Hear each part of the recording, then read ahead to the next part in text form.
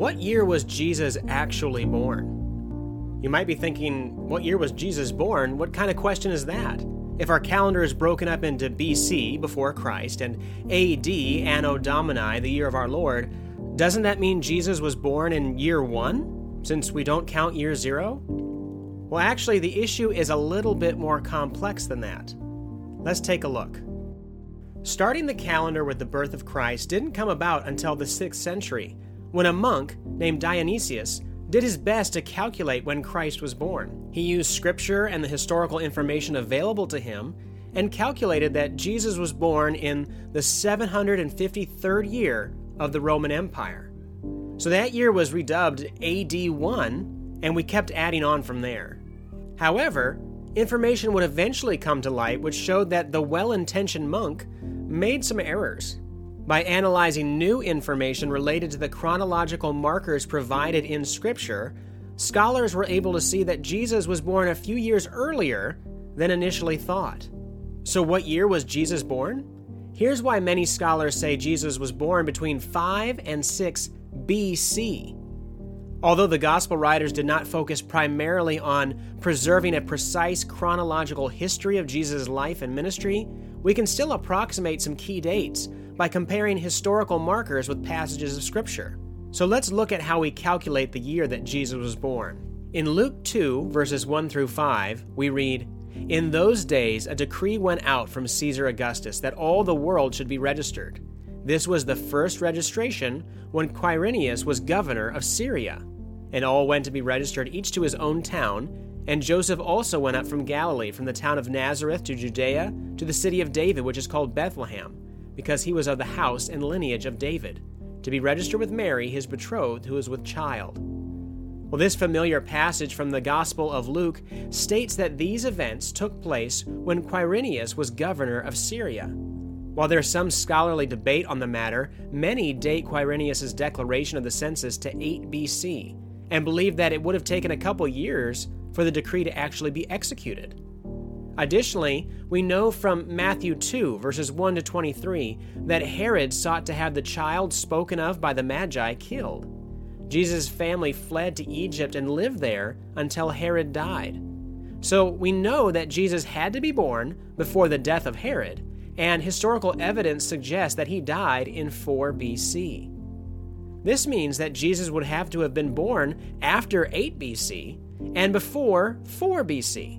Therefore, a date of 5 or 6 BC can be determined. So let's check the math.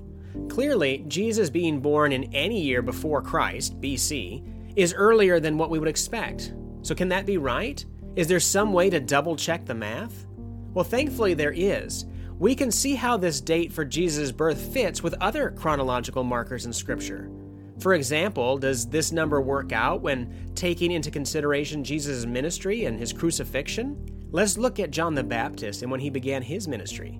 We read in Luke chapter 3, verses 1 to 2, "In the 15th year of the reign of Tiberius Caesar, Pontius Pilate being governor of Judea, and Herod being tetrarch of Galilee, and his brother Philip, tetrarch of the region of Iturea and Trachonitis, and Lysanias, tetrarch of Abilene, during the high priesthood of Annas and Caiaphas, the word of God came to John, the son of Zechariah, in the wilderness." This passage speaks about when John the Baptist began his ministry as the voice of one crying in the wilderness, "Prepare the way of the Lord."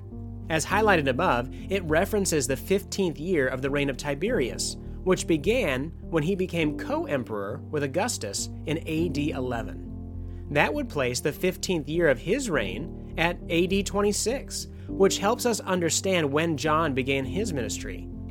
From here, we can look to Scripture for an indication of how long Jesus' earthly ministry lasted before his crucifixion. So let's look at Jesus' earthly ministry and death. Luke 3:23 says Jesus, when he began his ministry, was about 30 years of age.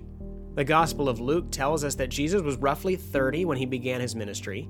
John's Gospel mentions at least 3 Passovers during the ministry of Christ. We see that in John chapter 2, verses 23, chapter 6, verse 4, and chapter 12, verse 1. This indicates that his earthly ministry lasted at least 2 years. It very likely lasted almost 3 full years. So if Jesus' ministry began when he was baptized by John, around AD 26, and lasted for roughly 3 years before he was crucified under Pontius Pilate, we can estimate that Jesus' death and resurrection occurred around AD 29 or AD 30. Taking Luke 3:23 into account, Jesus would have been between 34 and 36 years old when he died. And if Jesus was 34 to 36 at his death in AD 29 or 30, this would put his birth at around 5 or 6 BC. But you might think, whoa, wasn't Jesus 33 years old when he died? Many, if not most of us, have heard sermons which state that Jesus was 33 when he died. The problem is that Scripture does not tell us explicitly that he was 33. It's a conclusion reached primarily by the estimate that Jesus' ministry lasted about 3 years, and that Jesus was about 30 years old when he began his ministry. Now keep in mind two things. First, estimates by scholars are fallible, and Scripture is not. The above logic could be off or adjusted if archaeological findings provide new information. Second, it would not be inaccurate for Luke to say that Jesus was about 30 years old if he was really 31 or even 33. We use such language all the time, and the fact that Scripture uses about in this instance allows for a few years in either direction. So you might wonder, does anyone else agree with these dates? Well, to be clear, these aren't just my calculations. The above information comes largely from Thomas D. Lee and David Allen Black's book, The New Testament, its background and message, and their conclusions seem sound. Other scholars have reached similar conclusions.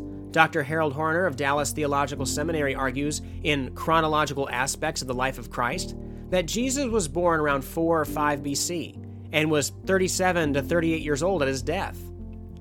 Andre Kostenberger and Justin Taylor suggest in The Final Days of Jesus that Jesus was between 33 and 35 when he began his ministry, and 36 to 38 when he was crucified. So there you have it. While there's not perfect agreement among biblical scholars on this issue, many are confident that we can date the birth of Jesus Christ between the year 4 and 6 BC. Other information from Scripture and history fits this time frame. Although faith is certainly the evidence of things unseen, there's great value in seeing that we can trust the historicity of the Gospels, and that we can verify the life of Christ through various sources outside of Scripture. Properly understanding the historical background of early Christianity allows us to gain a better understanding of the New Testament writings and provides a basis for truth for presenting Christ to an increasingly skeptical generation. For example, corroboration for information in the New Testament can be found in the writings of ancient historians such as Josephus, Tacitus, Pliny the Younger's letter to Emperor Trajan, and elsewhere. These three sources corroborate information regarding Christ's crucifixion, the spread of Christianity, and the practice of singing hymns worshiping Jesus. In the end, our understanding of certain aspects of biblical events and people can be informed by examining extra-biblical information. In doing so, we always want to adjust our assumptions and conclusions according to the truth of Scripture and not the other way around. I hope that helps.